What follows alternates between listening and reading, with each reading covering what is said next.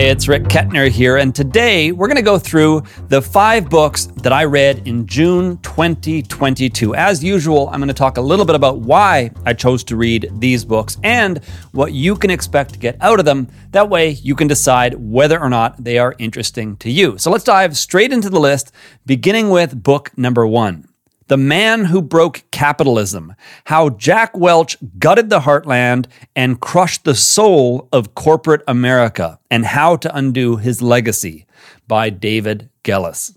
This book tells the story of how Jack Welch took over GE, or General Electric, at a time when the business was doing a good job of serving the various stakeholders in the business, including workers, managers, suppliers, the local community, and of course, shareholders of company stock. He then immediately shifted the strategy to what was then a somewhat novel approach, where he focused exclusively on producing shareholder value with very little regard to anything else. And this strategy caused him to focus on things like eliminating jobs, outsourcing work, strong-arming suppliers, acquiring other businesses, capitalizing on tax loopholes, and using manipulative accounting, all to create the appearance of consistent quarterly success. Now, I think it's worth pointing out that it's not entirely clear, at least to me, just how much of Welch's approach was based on greed, which is kind of the central theme of the book, versus, for example,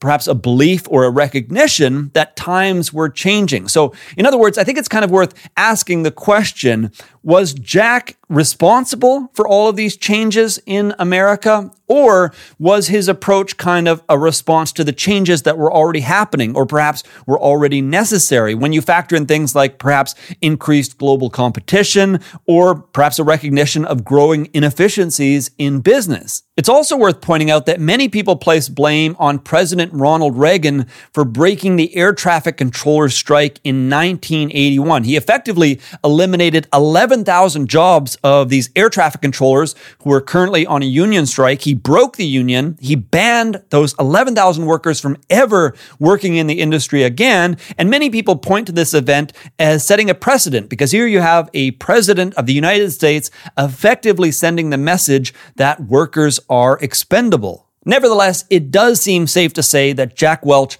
played a unique role in introducing new and much more aggressive tactics around putting profits before people. And as the book explains, he really influenced a whole new generation of CEOs that took a very similar approach. Many of them got their start at GE and then went on to run other businesses in which they followed a similar approach, where they would just gut companies through cost-cutting measures, really focus on just maximizing short-term revenue to show quarterly performance, and they would pocket tens of millions, if not hundreds of millions of dollars in the process, and often leave these businesses as being a shadow of their former selves, having really just focused on short-term targets and not really made the investments that you would want to make for a business to have a long and promising future ahead of it. So anyway, if you're interested in learning more about the impact of Jack Welch, and as the book goes on to explain some ideas of how to potentially reverse the trend, consider reading The Man Who Broke Capitalism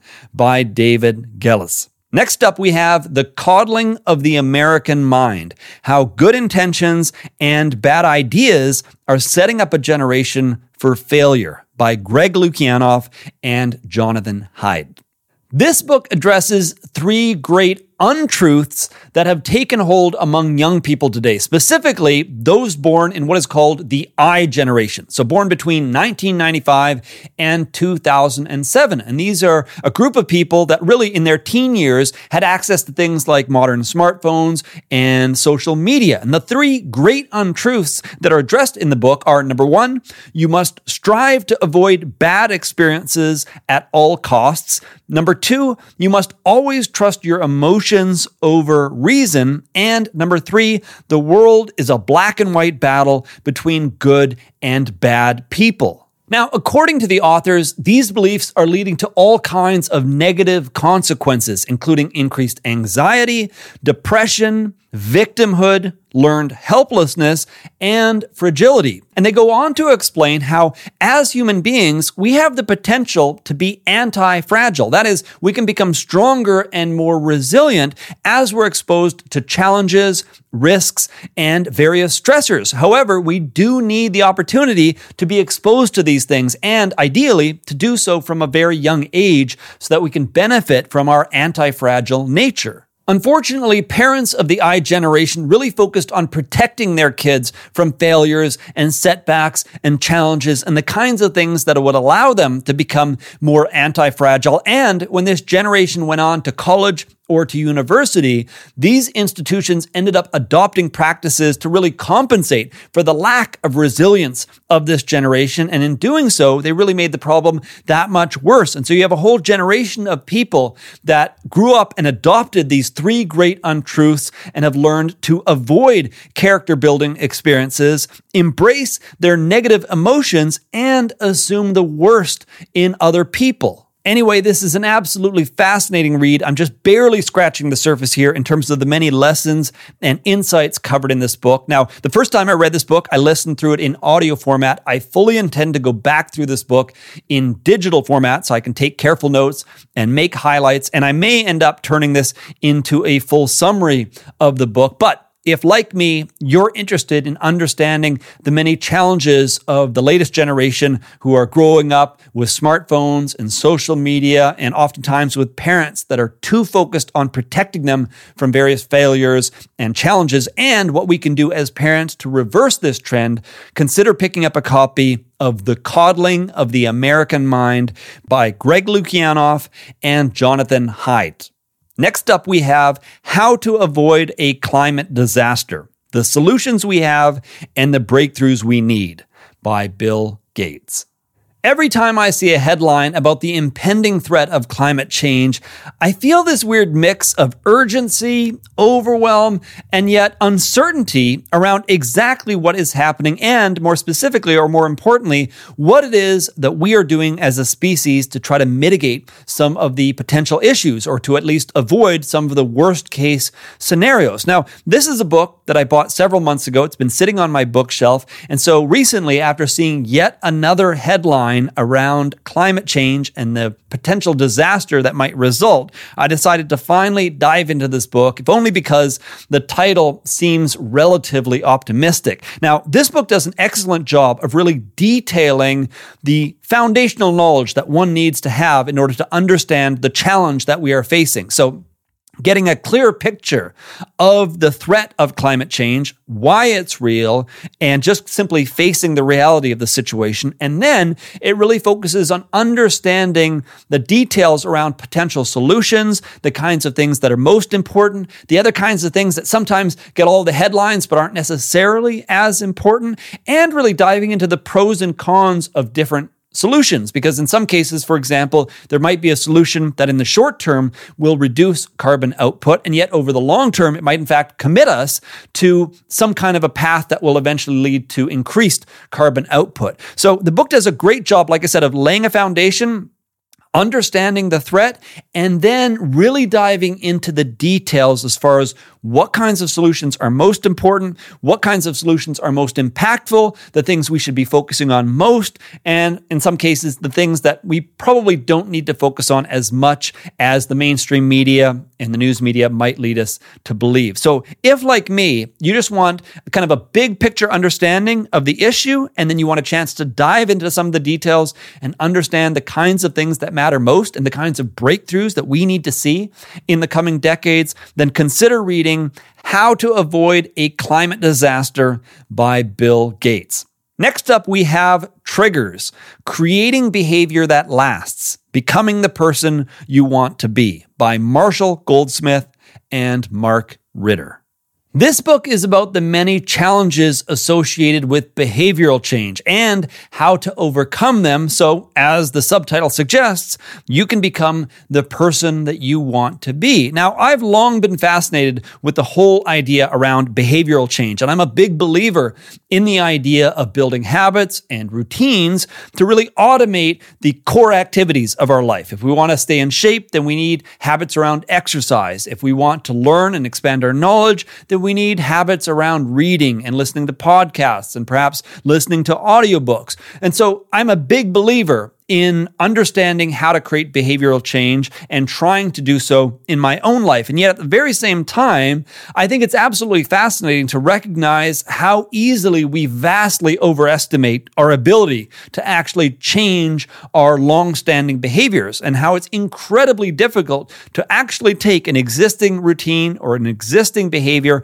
and to permanently change it, not just for a matter of months or even years, but for decades to come. It's incredibly difficult. So this book really acknowledges that reality, makes it clear why change is so difficult, and tackles practical tips and advice for how to affect change in our lives. And it covers some very useful insights. One of the core themes in this book is the importance of our environment. So things like who we hang out with, what is available to us, and how our surroundings affect our behavior. Now, the advice is often geared around business and things like leadership and work environments, but many of the ideas can easily be translated to apply to personal change as well. One of my favorite insights from the book, and something I've never seen covered in any other book on behavioral change, is the idea of ranking our performance on a given habit or routine by asking a simple question that starts with, did I do my best to blank? So whatever it is that we're trying to do a good job of in our lives or any new habit or routine,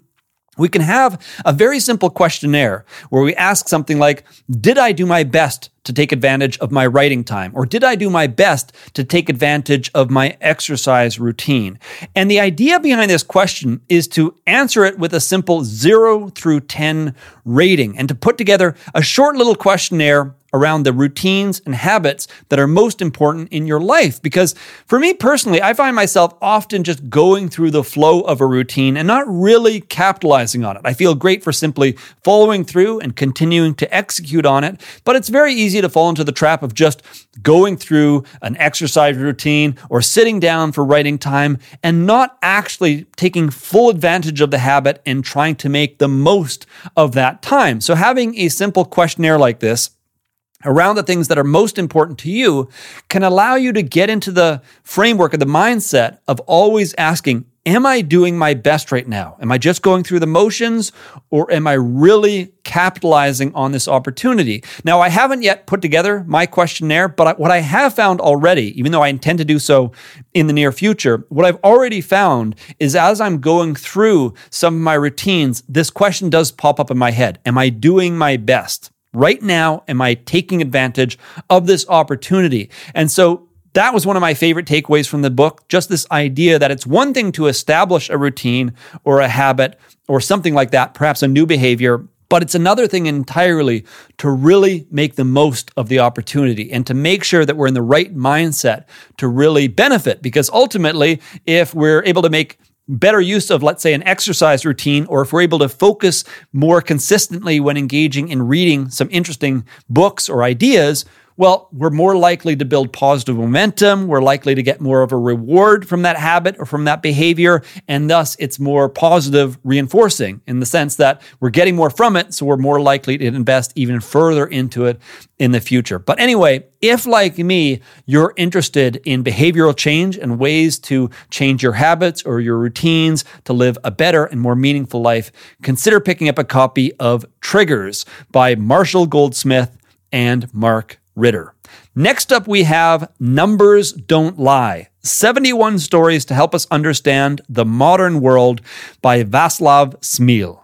After reading Bill Gates' latest book, How to Avoid a Climate Disaster, and having noted that Václav's name came up throughout it, and having recently seen Bill Gates as quoted as saying, "There is no author whose books I look forward to more than Václav Smil," I decided to pick up some of his work. Now, this is one of those books that just covers a lot of really interesting information. I didn't really have a clear purpose or intent behind reading this book, but it just covers a lot of interesting ideas and information that, as the subtitle suggests, help us better understand the world that we live in. And so it covers a whole wide range of interesting themes, including things like life expectancy, what makes people happy, China's future, impactful inventions, climate change, and many, many other interesting ideas. Now, some of my favorite takeaways from the book include, number one, discovering some of the challenges that China has coming up, including the fact that they have an aging population and not enough young people entering the workforce and things like that over the coming decades. And a lot of this is actually due to their former one-child policy and some of the unintended negative consequences that resulted from that policy. Number two, why certain kinds of innovation take far more time than expected, specifically the kinds of innovations that aren't necessarily tied to the rapid advancement of technology. And in some cases, there are innovations that you would think are tied to the rapid pace of increased performance of computers and things like that, things like Moore's Law. And yet, even though that may in fact be true, it's things like human nature and human behavior and our tendency to kind of adopt things more slowly that often hold back certain inventions or innovations. And number three, some of the real challenges around the transition from coal or gas-powered equipment to electric-powered alternatives. And some of the major issues here really revolve around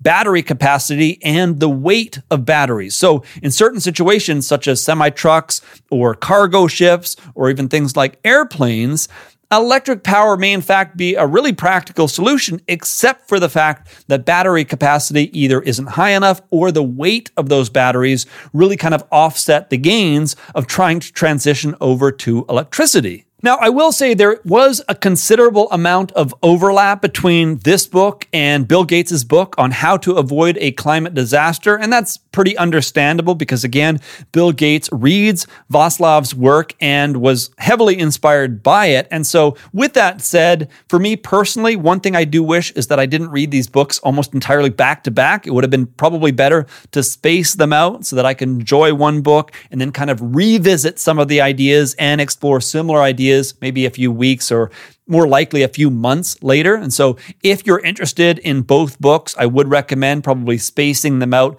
over several months. And I find that's a really practical way to not only revisit certain information and to kind of reinforce it in the mind, but also to get a different perspective. Because even though it might have similar ideas being discussed in two different books, oftentimes getting a different person's perspective can allow the idea to kind of settle in a different way. So I wish I had done that. I didn't do that. Still enjoyed the book. It does cover a lot that isn't covered in Bill Gates' book, of course. So if, like me, you're interested in interesting information that help us better understand the modern world and you just like exploring interesting facts and information, consider reading Numbers Don't Lie by Václav Smil.